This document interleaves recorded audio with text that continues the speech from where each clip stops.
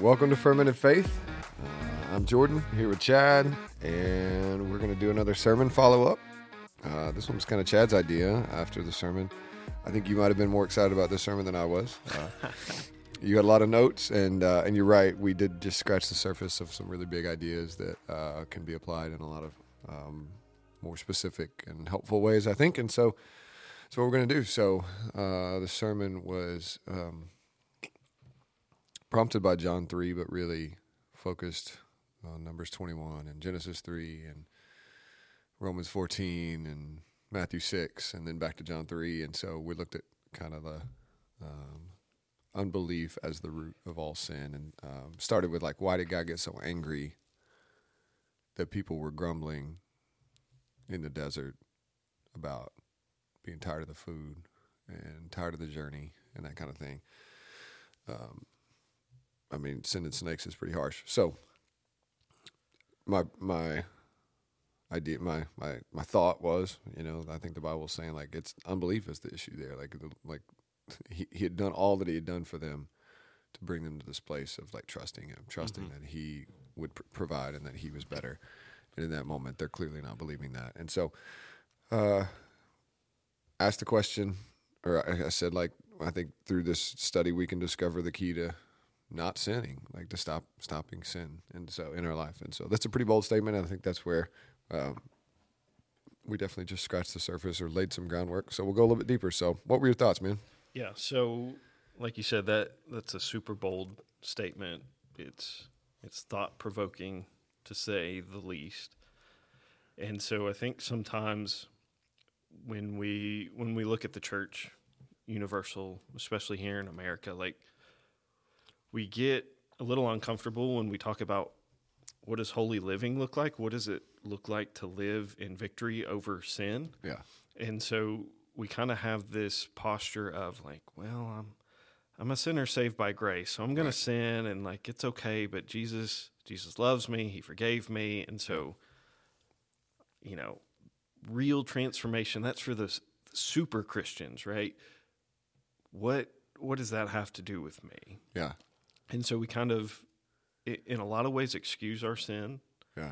And so, like, I just think that's really... And we excuse our sin. I'm just thinking about it as you're saying that different tribes and denominations and whatever have their different approaches to this. Mm-hmm. But each of us has our own way of excusing and tolerating our particular sin that's more palatable, right, trendy, or whatever, right? Mm-hmm. I mean, we could go around, but I mean, there's the traditional churches. We pick on Baptist a lot because we are Baptist, have been and still are to some degree. What do we say? Baptist in disguise.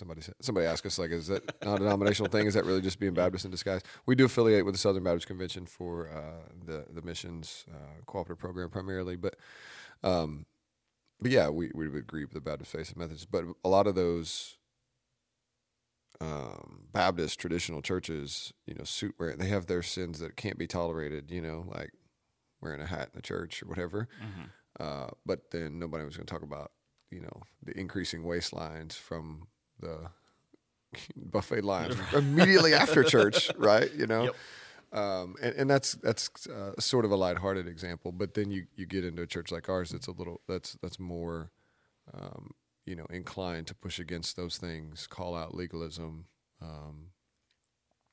be okay with Christian liberty around alcohol and those sorts of things. But then we get people that are licentious and that are okay with blurring those lines of alcohol consumption, or a little free with their language and those sorts of things. And so, yeah, we like to pick out sins we don't like and move away from them and feel better about being better than those other people, but then we still tolerate. Yeah. It's just this horizontal comparison of sin, and in reality, we're not rooting out the root of sin and pursuing holiness. We're just... So that was sort of a side note, but yeah, I think we do excuse our sin and we tolerate based on our culture and those sorts of things. Yeah. I would say another element too is, like, the fear of being self-righteous. Like, that if we're looking at our sin, we're trying to rid it? Like, are we getting to a point, a posture of saying like, I'm better, Right. and so I think that's another aspect of it. But so, like for me, I want to give you the room. I mean, we always make the joke that you cram 2 hours into an hour. Talk a lot. Talk fast. So like I want to really open this up because it is bold. Like, what do you mean by can we avoid sinning? Like what is our posture towards that? What does that really look like just from a 10,000 foot perspective? Yeah, I mean, I think practically, I mean, it's easy to start and say, like, obviously, we know we're not going to stop sinning and become perfect until we are glorified Right. with Jesus. And so, like, I know that, and I'm not, and I think sometimes that's where we stop. We go, well, since we're not going to bother too much. But, and I think when we're thinking about sin from a management standpoint of like, well, I've got this sin and this sin and this, and it feels overwhelming, and so we kind of have to pick our biggest ones, but then we're going to have to tolerate some, and so that's just the wrong perspective. And so that's why I really wanted to let John 3 take us on that journey Sunday morning, because I think it does connect a lot of biblical dots of what is the Bible actually concerned about when it's talking about sin, and that's why like that root of sin is so important to think through. And then you start to see, okay, can I stop sinning? Well, maybe that's not even the right question. Can I grow in my trust, my knowledge, my trust, my faith in the Lord, my relationship in the Lord so much? Can I grow in that to a degree that it significantly transforms my life to where I sin less? Yeah. And is that ultimately, like, that's what's going to be consummated when we're in Jesus' presence. Right. Right? Which will lead to no sin. Like, I don't, this is not a fully formed thought, but it's not going to be the absence of temptation that will make sin obsolete in heaven. It will primarily be the presence of Jesus. Is that heretical? I've not thought that through. I've just said that like in the moment. That's why I'm saying primarily. I mean, he is going to do away with sin, but it will primarily be the presence of the glory of Jesus that will overwhelm any hint of temptation and sin and that sort of thing. And so when our faith is consummated with sight, and Jesus is there, we will have no lacking desires, no longings that aren't met, and therefore no space for sin, right? Like, we'll have this fullness of life before us. So, got this kingdom already, but not yet. We should be pursuing that in the meantime. And but that's a different starting point and end point. Whereas if we say, okay, I'm a Christian, I have to be a good person, I have to stop doing these behaviors. Okay, that's not wrong per se, but that's the wrong approach. Right. Well, so what I hear you saying, you have like the mindset is different, right? It's not, our mindset shouldn't be sin avoidance. It should be a pursuit of holiness. Yeah. And when the pursuit of holiness is the focus, as we grow, as we are sanctified in Jesus, right, that sin avoidance is going to occur naturally. But if we make the sin avoidance priority number one, right, that's when you get into the legalism. That's when you get into excusing when you fail. Yeah. And I think that's helpful from a perspective and a starting and like a focus standpoint. And it's also helpful for the practical fight standpoint too, because knowing that's our objective is not to get so caught up that our eyes are down, looking at this particular sin and this struggle in our life, and we don't ever lift our eyes up to Jesus and what he's called us to, our greater purpose. well, that's going to cause issues. But then also when we do have these entangling sins, these sins that encumber us regularly, that we are struggling with, addiction, self-doubt, gossip, some of these sins that are pretty gripping, pornography, those substance, whatever. I think it's helpful in those moments too. So from a big standpoint, don't just focus on not being addicted, focus on adoring Jesus, growing closer to Jesus, and that will loosen the grip on addiction. But also in those moments of struggle, and when you have failed or when you're feeling really drawn. So both. So if you failed, then ask it retrospectively, what was I failing to believe about God that led me to desire that sin and go ahead and go down that road? And then that can be helpful for you to think about the next time.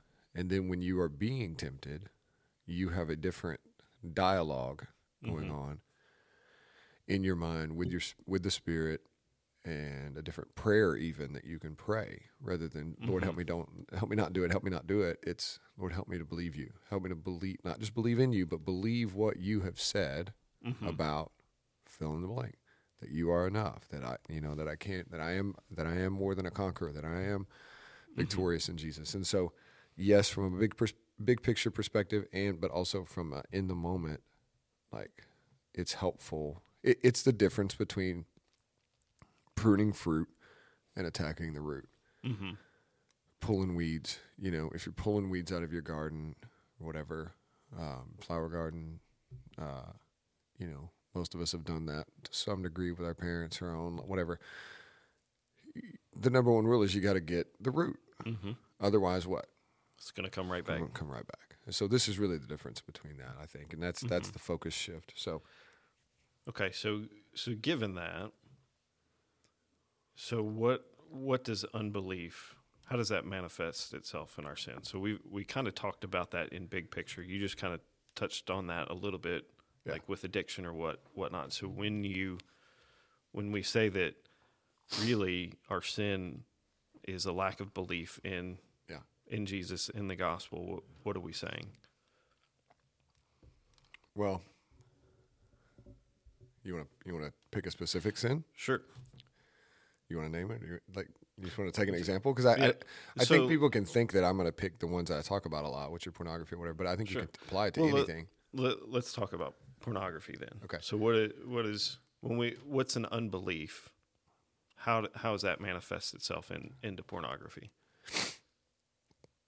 Well, sorry, the allergies are killing me. So for all you listeners that are hearing me sniffle into the microphone, I don't know if I'm getting older or what, but it is for real this year. I don't usually have huge allergy issues, but trying to keep it minimized. So Sunday I quoted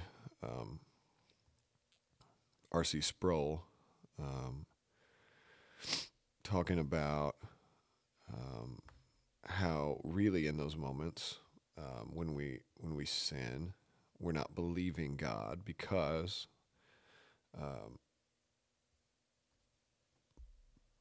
we're choosing in that moment to believe that sinning will make me happier than not sinning. So I just pulled it up and let me just read it.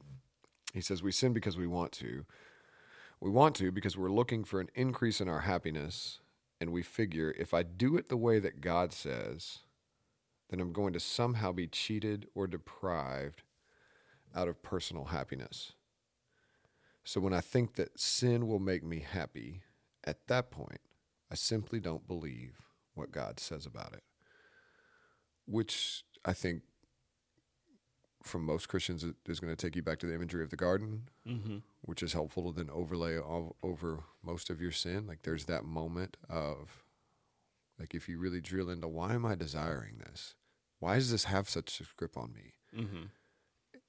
There is an inner dialogue of believing, well, that will make me happy. Doing this, looking at pornography, choosing to masturbate, choosing to, engage it in some kind of sexual activity that is not with, a spouse.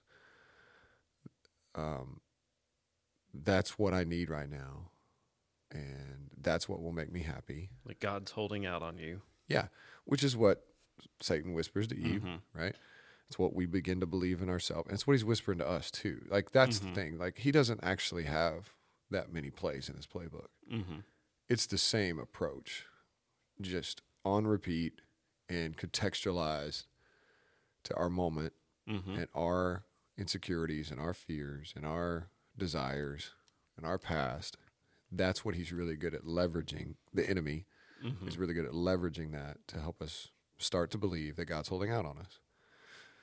So, in that moment of pornography, there is this twisted combination of natural desires that God put there that are being fired, that are like firing in our bodies, right? Chemical, I mean, all of that's real. God has put a sexual desire in our bodies that's supposed to be awakened in marriage and then utilized as a gift in marriage, but it is, like many good gifts that God gives, has been distorted by our sin and by the enemy and is just rampant in our culture. And so acknowledging that there's there's an addictive reality there that makes this sin battle more complicated. I don't want to say that it's not, but at the root, we're talking about the root. There in those moments, we're choosing to believe that this sin will make me happy, which is fundamentally true. Like we're not believing God in that moment because God has said, like, I've given you all that you need for life and holiness, and that's not only for married people that are having sex, right? Jesus is the ultimate human. That's a model of our flourishing, and he was celibate. God has said sex is good, but not necessary for happiness, right? It's good for marriage. It's good for procreation. It's good for intimacy, but it is not required for human flourishing and happiness. Now, our world has a different message. If you're not having sex, you're not happy. And if you're not having this type with this type of person, whatever, like that generates a whole lot of our consumer revenue, and a whole lot of our culture is driven by that very thing right there, to some really dark places. But for us in that moment, we're choosing to believe the narrative of the enemy, of the culture, of our own flesh, and not God. Because God has said no. Like, the way to real happiness, the way to true joy is through trusting in me. It's through holiness. And that I am enough. I am better than. Like, the gift of sex is incredible. But it is there to actually point us to something greater. Right. And so for us to say, yeah, but what I really believe is that this will make me happy in the moment,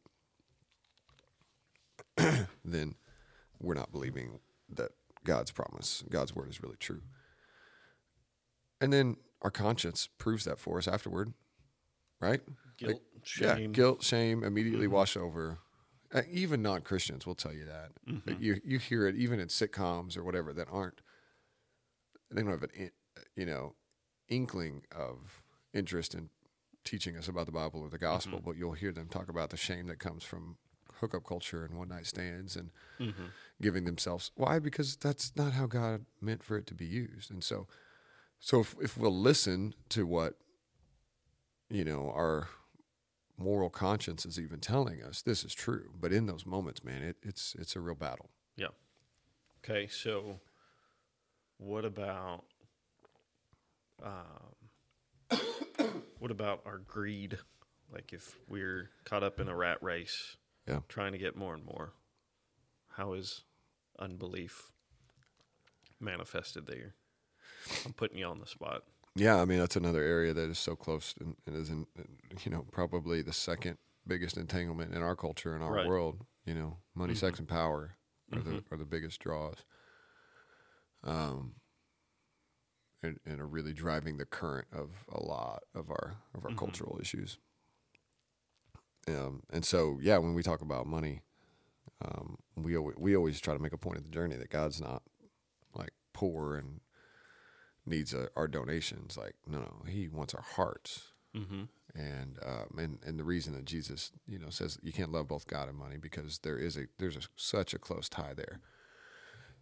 Because we can begin to trust in it. So when you're talking about greed, we see things. You see this played out in a couple of the commandments, right? You shouldn't steal, don't covet. What's going on there? Well, God knows that's going to steal our joy. Like if we coveting particular, what's that about? Well, we say often God doesn't give us laws to take from us. He's trying to lead us to life, right? Well, why does avoiding coveting lead to life? Well, because coveting will destroy you. Yeah. Right?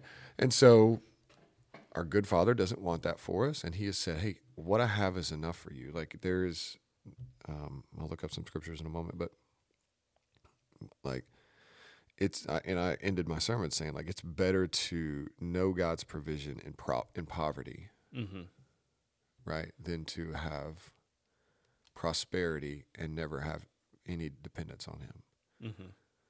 You got to think about that, and that sounds nice to say, but if you're trying to like live that out, and you're telling me it would be better for me to live in a less than house, like a not attractive house, drive not attractive cars, and really eat essentials, but have a rich dependency on God.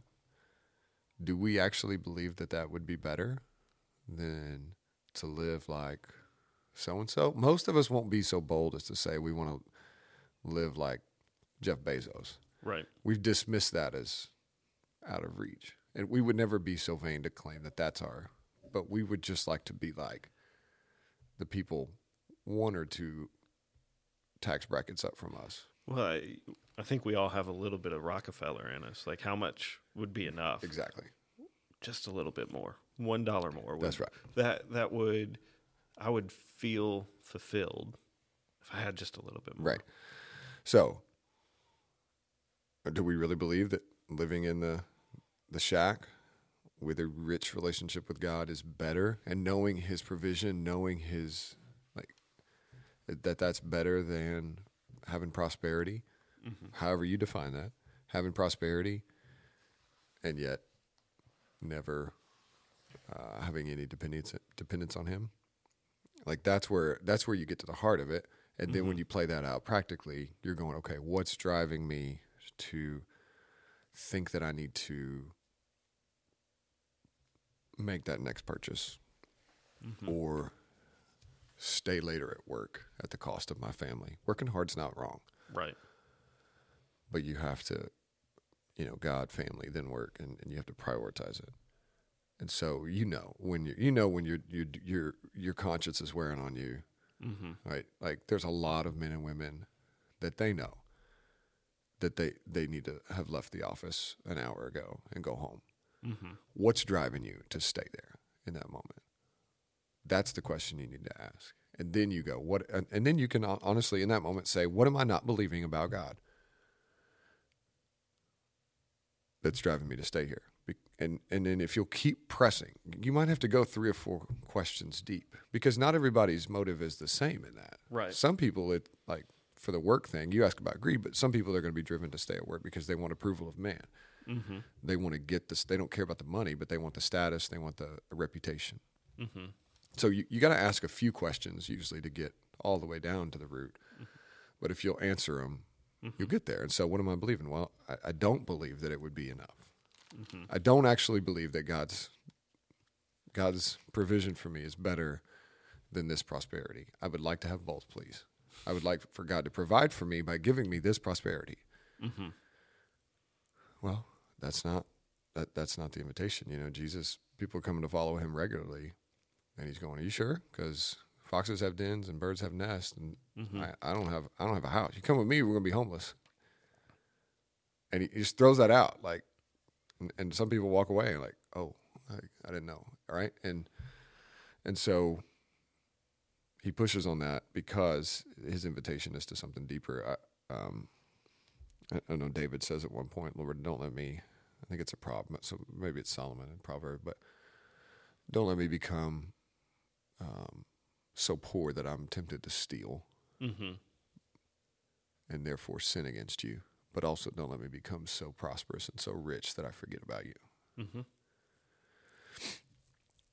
Like that's the belief part. Like trusting that the Lord is good, even if we don't get the life that we want. Mm-hmm. That answer the green one? Yeah. So maybe we need to get a little bit more practical about like when you're in the throes of that temptation, because this can sound nice to just explain it away. Right. But then when you're really feeling that at the office, like, yeah, but now I'm on the hook for this mortgage, right? Now I'm on the hook for this car payment. Or, yeah, but now my hormones are flowing and it's difficult to shut that off and to walk away. And I've been battling this for years or whatever. Like, I want to be pastoral enough to say, like, okay, we got to be honest that that's not easy. Yeah. And so I didn't spend much time there, on the sermon. But, you can't just fight that battle in the moments. You're going to have to, outside of the moment, either after you've failed or after you've kind of withstood that temptation and the hormones and the intensity of the moment is shut down. You're going to have to fight with some sobriety and make plans to avoid those moments, but also in the moments, having some like verses memorized, having some So people that you call, Yeah. So how does the gospel speak into those moments? Well,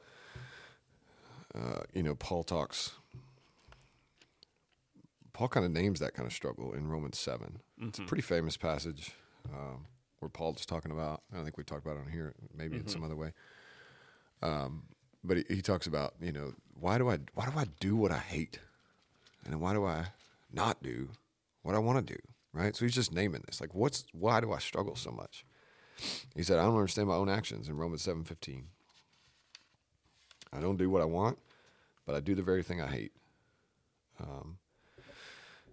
And so he talks about like when I do what I do not want, I agree with the law that is good. And so he's saying it's the conscious thing. He's like when I'm doing what I don't actually want to do, like he's talking about me from who I really am in Jesus, my actual self. When I end up sinning, like I 100% agree. The law, like Jesus was right. It wasn't worth it. It led me to disappointment. And so, anyway, but he ends this struggle passage by saying, like, who will save me? Wretched man, verse 24, wretched man that I am, who will deliver me from this body of death? Thanks be to God through Jesus Christ our Lord, so that I myself serve the law of God with my mind, but with my flesh I serve the law of sin. So he's saying, what's the deliverance? It's Jesus. Like, it's the gospel. And then we ended our sermon Sunday with a verse that, I mean, he follows. You should read Romans 7 all the way through 8, because the way that we counter present temptation is with future promises and with future with the promise for something better, right? And so in Romans 8, he talks about that future glory, that longing, that's where we're headed. And then I think it gets really, really practical whenever he says in verse 32, I think, he who did not spare us from his own son, this is Romans 8:32, but gave him up for us all, how will he not also with him graciously give us all things? And so, like, that's the in the moment thing. Okay, Jesus, like remembering that he's died on the cross, that my Father, like part of it is that your Father's not condemning you. He's not going to walk away from you because of this sin. But man, like there's something better being offered. And he will give you a way out. Like he will provide for you, a way out of that temptation. And it's going to require faith. Like in that moment, it's going to be a faith in a future promise. And so that's what the Israelites were failing to do in Numbers 21, because they couldn't see how the promised land was going to be good. They couldn't see how God was going to get them there. But Hebrews 11 says the faith is assurance of things hoped for and the conviction of things not seen. And so we have to have to have some Bible in our hearts. We have to have that hope in our hearts. Mm-hmm. And then we're going to have to lean on our faith and say, and you can even say it, Lord, I'm struggling to believe that celibacy is better than indulging in this sexual act right now. Mm-hmm. Lord, I'm struggling to see how it would be better for my family to live with less, quote, less, than for me to just go ahead and earn this income so that we can have what we want. And you can name that struggle. And there's a lot of helpful, like, diffusion of tension to just say, like, the guy that told Jesus, like, I believe, but help my unbelief, right? That belief like, I didn't get into this Sunday, but I think Peter walking on water is so illustrative for us in this. And we just think about that from this really cool miracle standpoint. But in a sense, doesn't that actually sum up the invitation of God throughout the whole doggone Bible? Like, keep your eyes on me, and life's going to be rich, right? So Peter sees Jesus walking on water. His faith is firing, right? Like, it's on all cylinders. And he's like, I'm in. Gets out of the boat, starts to walk on water, right? And his eyes are on Jesus. He believes, and man, he's actually walking on water. And then what happens? He starts to see the waves. Starts to sink. So I know that's still pretty spiritual. Maybe I didn't get as practical as I wanted. You can help me press in there, but well, I think it's helpful to acknowledge, like, we need the gospel daily. Like, it's not just a one-time, I got saved, and now I don't need to remember it, to actively remember it.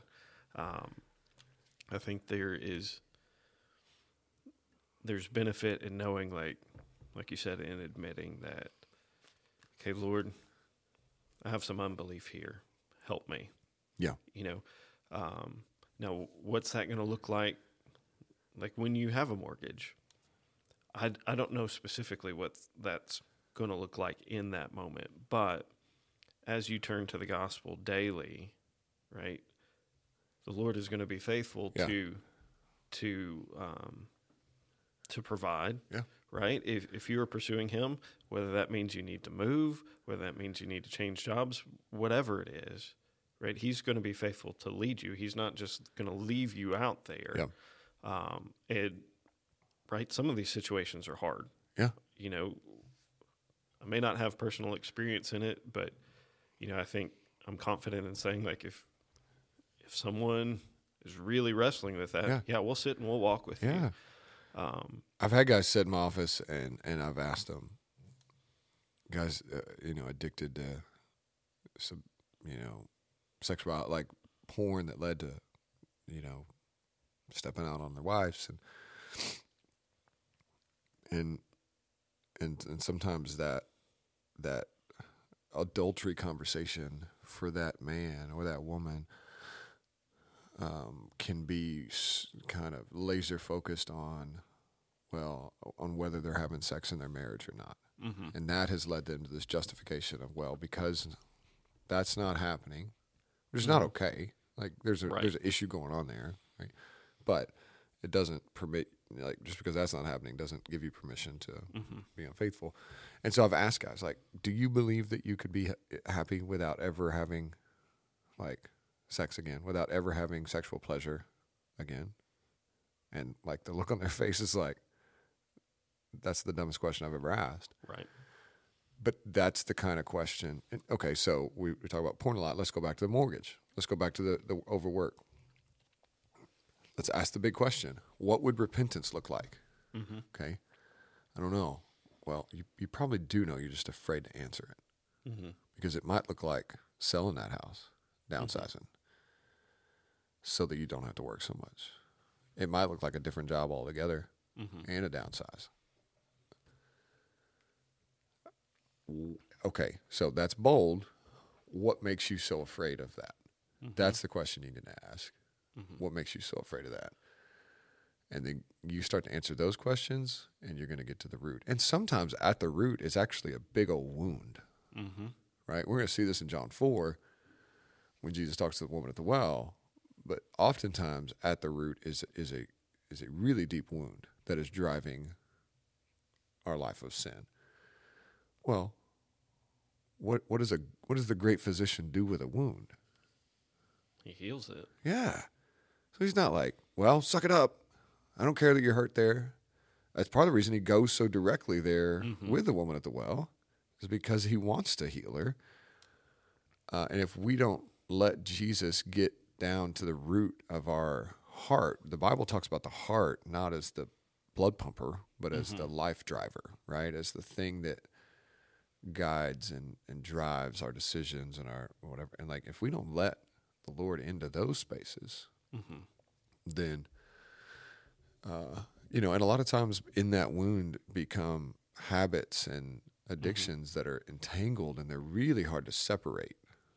Right? That was true for me, from being sexualized at a young age with, and that led to an addiction to pornography that was really hard to separate, because it wasn't merely a sin for me. It was tied to a wound in me.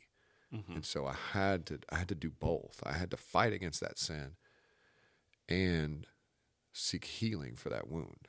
So this is sort of maybe it's a whole nother podcast, but just know that there's space in the Bible for that, and he wants to heal those wounds as well, and not just look at you like a frustrated coach waiting on this kid to figure out how to play the sport. He's a good father that says, hey, I know you want to know how to play, but we also need to go get you some medical attention, Right. And let's work on what's underneath there. I think it's important to realize, like what you said, it's gonna take time, right? Most of these things that we're dealing with when you're getting at the root is not a quick fix. But even looking at trying to seek out what the practical is, I think it's helpful to remember that the ultimate remedy is a spiritual one. Yeah. Right? And so just addressing the issue, like we said earlier, it's not just about avoiding sin, it's pursuing holiness. And again, that's a walk. That's not something that is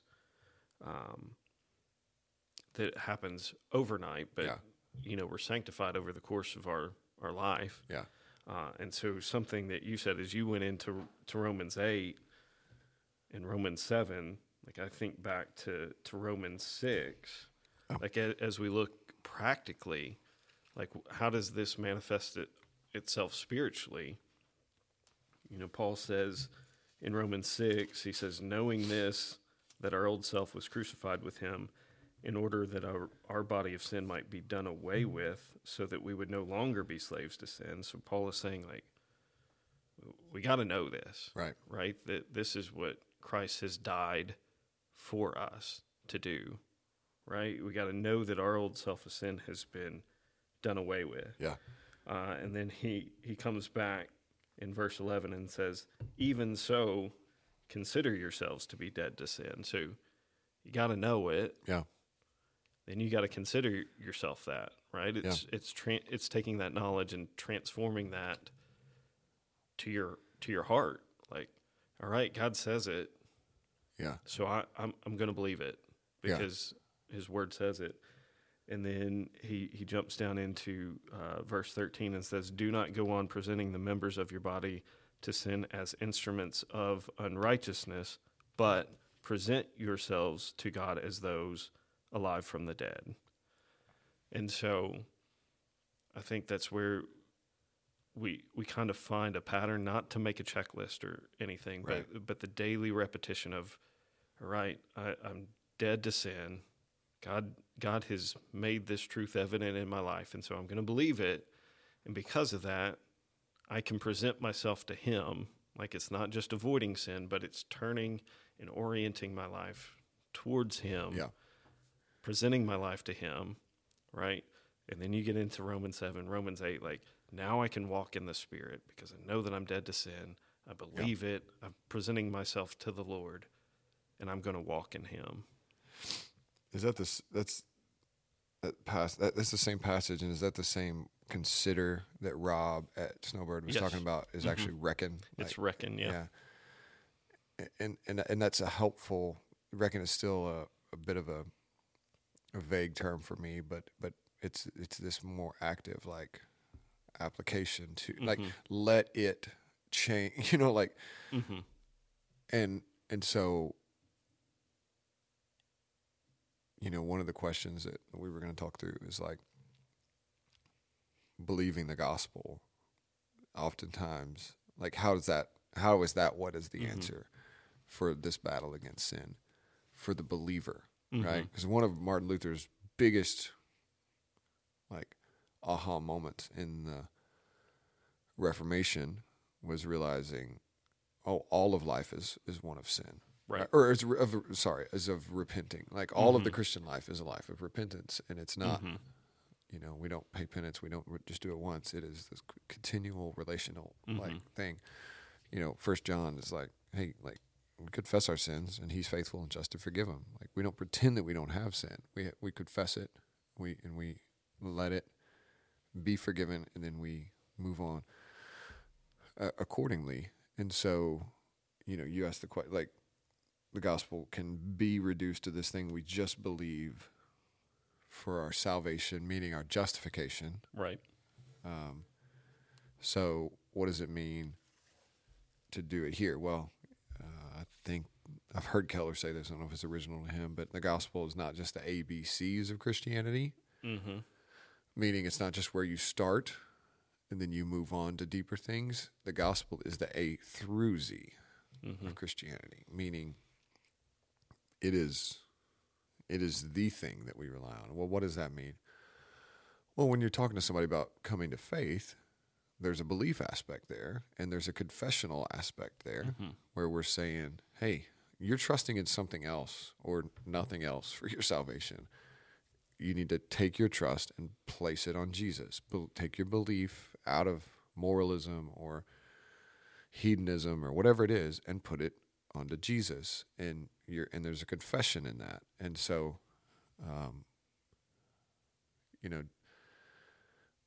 we get that when we're talking about coming to be saved.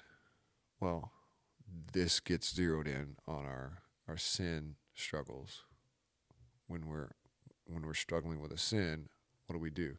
We come back to the gospel, and we remember we can't do this on our own, but our bodies, our life of sin has been crucified. So we claim that, we state that, Jesus, I'm struggling with my old self, I'm struggling with my flesh, but I know it's been crucified. And so I'm going to place my belief in you. I don't feel it in this moment, but I trust that your way is better. Right. Even if you don't believe it in that moment, Right. It doesn't nullify that truth. Yeah. Yeah, I'm going to choose to believe you. I'm going to choose to trust you. And that can feel really scary, if your trust in Jesus isn't big, like there's experts that, if you think about trust, it's a weird thing. If you got a like there's times whenever my wife will give me a hard time because I will be very confident about something and I'm really wrong. Like this Saturday, she was talking about like what year our oldest was going to graduate. And I was like, well, she'll finish. I was just confused in an allergy fog, but I was so confident in my allergy fog because I was like, well, she'll finish 6th grade in summer of 24. And Riley was just like, no, she's in, or I think I said she'll finish 7th. Anyway, but she was like, you're so confident, and yet you were so wrong. And I get that way a lot. And there's times whenever I really am convinced that I'm right, but where I have to just trust her. And there's a little bit of vulnerability in that because I'm like, we just have to trust her. Well, you're going to feel some of that when you're choosing to trust Jesus in these moments, right? When you're saying, this is not as extreme because I didn't have a mortgage and I didn't have the stakes weren't as high practically, but whenever I chose to pursue ministry instead of the advice I was given, the path I was going to take was go get you a degree you can make money with, and then go to seminary, then pursue ministry. But that way, you're not ever relying upon the church or whatever. Well, that's real faithless advice. I mean, it was. Yeah. I appreciate the heart of the guy who told me, but honestly, that was saying take matters into your own hands. Have a backup plan. Yeah, and then you're not as dependent on God and his people who can hurt you. Well, I did that for a year, and I felt miserable. I was like, this is not what the Lord's called me to. I don't want to be a physical therapist. I know I can make more money. You know what I mean? But, like, I don't want to do that. So I'm going to do ministry. I'm going to pursue that call.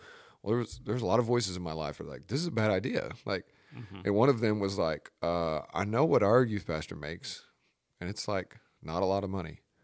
You can't support, and I was literally told, you can't support a family on that. And just by a believer in my family. And I was like, That took faith to say, yeah, but I believe this is, because she wasn't wrong.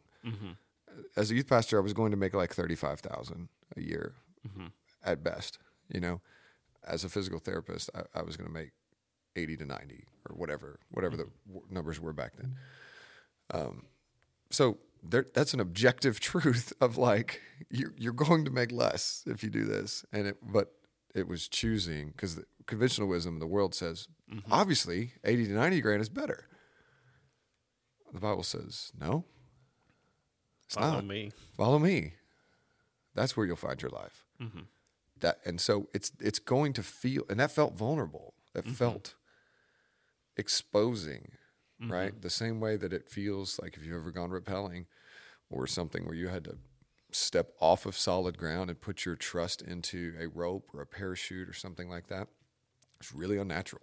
And you have to really like put your faith into that rope. And it's one thing when you're standing vertically on the ground, but when you start to go over that edge and you fully put your trust into that rope, that's a different, and that harness, right? You do it every day when you sit in a chair, right? You don't think a lot about it. You just assume that chair is going to hold you, but you're actually putting your faith in that chair. Well, that it's going to be those kinds of like vulnerable decisions to say, okay, like I'm struggling with this, and I struggled with this for years, and I'm still struggling with this. But I'm going to trust that Jesus is my Savior, and I'm going to go to Him. And so, if you'll let it, that's practical. If you'll let it be, that's practical. Right. But you got to want to. Like you have to actually be fighting your sin. If you're just tolerating it, you'll never get there. Yeah. So to land the plane. How does this affect the church corporately, like our body here at the Journey? And I know we always want to remind ourselves whenever we come in for worship that we are flawed and imperfect people. We're not here because we have it together. We're not, Jesus didn't choose us because we are superstars. right? But he loves us. He pursues us despite our sin. And so, like, that's a helpful reminder for us as we enter worship that, we desperately need the gospel. But Jesus doesn't intend to just leave us there. So how, as a church, do we pursue this holiness together? Yeah. So I immediately went to Hebrews. There's two passages in Hebrews that, and I'm only finding one of them. So I'm going to Google the other. But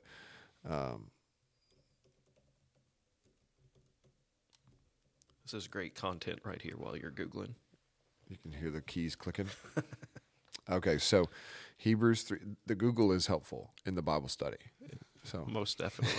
it can expedite your flipping, and I use it often without shame. So not all of the sites that the Google will pull up is helpful, but like just then I was looking for, I knew I wanted a passage. This is all for free. I knew there's a passage about making sure that we cared for each other so that we didn't have unbelieving hearts. So I just typed Hebrews unbelieving heart, and I got it, Hebrews 3:12. So that's how I use the Google. I don't ask the Google what passages of the Bible mean, and I don't always call it the Google. I'm just being funny with my dad jokes. But anyway, so Hebrews 3:12 says, "Take care, brothers, lest there be in any of you an evil, unbelieving heart, leading you to fall away from the living God. But exhort one another every day, as long as it is called today, that none of you may be hardened by the deceitfulness of sin." So helpful and so corporate. And so part of this is like, can't do this alone. Right? Like, so there's practices of writing 3 things we're thankful for, and I think there is value to that. But part of this you got to do corporately with other people, because your perspective can be so diminished and tainted by your own struggle and your own sin that you don't see things clearly. Right. And so that's part of what Hebrews is saying. And then over in chapter 10, it's going to say similar things like 10:23, let us hold fast to the confession of our hope without wavering, for he who promised is faithful. So that's the gospel. Like, let's remember who's faithful. And let us consider how to stir one another up to love and to good works, not neglecting to meet together as is the habit of some, but encouraging one another, and all the more as you see the day drawing near. And so that's just saying, like, show up to church because you need each other. You don't think that you're good. Don't. And so, man, there is that collective aspect that's there. And I think that tells us a few things. Is one, our church attendance is not just about us. Okay. So often when we're weighing out whether we're going to come to Sunday service or to community group or youth group or whatever, even kids, whether I'm going to go back to kids church, like, too often we're thinking, well, you're weighing out whether you're going to miss out or whether I need to go, whatever.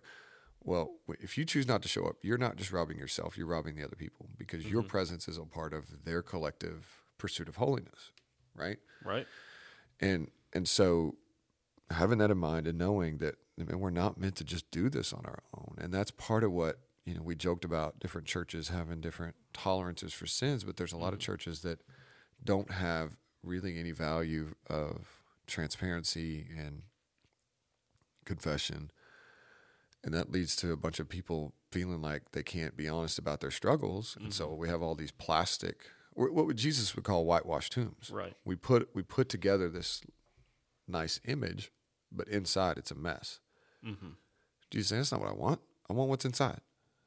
And so that matters just from a church standpoint. Don't tolerate your church just becoming fake and whitewashed, meaning all we care about is the appearance. We want to be if you're in a space, a group, a church that will only go surface deep and no one is talking about real struggles, that those people are not going to stir up your own holiness. Like, you might still be called there, but you might need to get that kind of depth from somewhere else, but because you got to figure that out. And so absolutely there is a collective responsibility to guarding each other's hearts so that we don't have unbelief and hardness of heart that leads to sin. So that means we need to have people that we can talk to when we're struggling, because in the throes of those struggles, our own voice may not be enough. So when you're talking about battling against a substance abuse or porn addiction, you need to have some people you can call and say, I'm struggling. I just need to talk. I can't even tell you the depths of it right now, but like, I'm struggling. Okay, I'm on my way, right? Like, thank you. Like, I've told guys before struggling with substance abuse, like, find out they struggled. Like, I wish you would have called me then. In that moment, I'd have been there. Well, it was late. I don't care, man. Call I would me. rather lose sleep and show up for you, or I'll walk away from a whole lot of things for the sake of my brothers, my sisters, holding, like, if I can help. And so we need to have people that will do that kind of stuff for us. And we need to be that kind of people for one another. So this believing and unbelief is a collective. I mean, that's an interesting dynamic we didn't talk about with Numbers 21. Those people were punished as a people. As a group, yeah. Right? And that carries all the way through the New Testament. There is a collective sense to this. Yeah, there are individuals that get dropped, Ananias and Sapphira, like, they don't let the whole church doesn't get punished for them, but the whole church is warned as a result, right? So, man, that's another story we probably could have talked about too. I didn't even think about that one. That just kind of came up, but that was the greed thing. I know this is good to give, but man, I think I would be happier if I held on to just a little bit more. Yep. And God straight up killed them. Right? And so there is a collective. So belief and unbelief happens corporately with the church. That's a big principle. So you need to have people you can talk to, and you have people that will talk to you, people that will call you out. Hey, I think you're letting the pursuit of greed or the pursuit. I feel like work is taking a more of a priority in your life than it should. Is what's going on in your heart there, right? That we ask those kinds of questions to one another. So people we can talk to, people that will talk to us. And then you put, like, we believe God sees our junk, like he knows our junk, but he still wants us to come to him. Like, we need to know that when we come in here, but we also need to be willing to say that to each other. Like, hey, you ain't fooling God. Stop trying to fool me. And let's fight this thing together. Yeah. Let's fight unbelief together.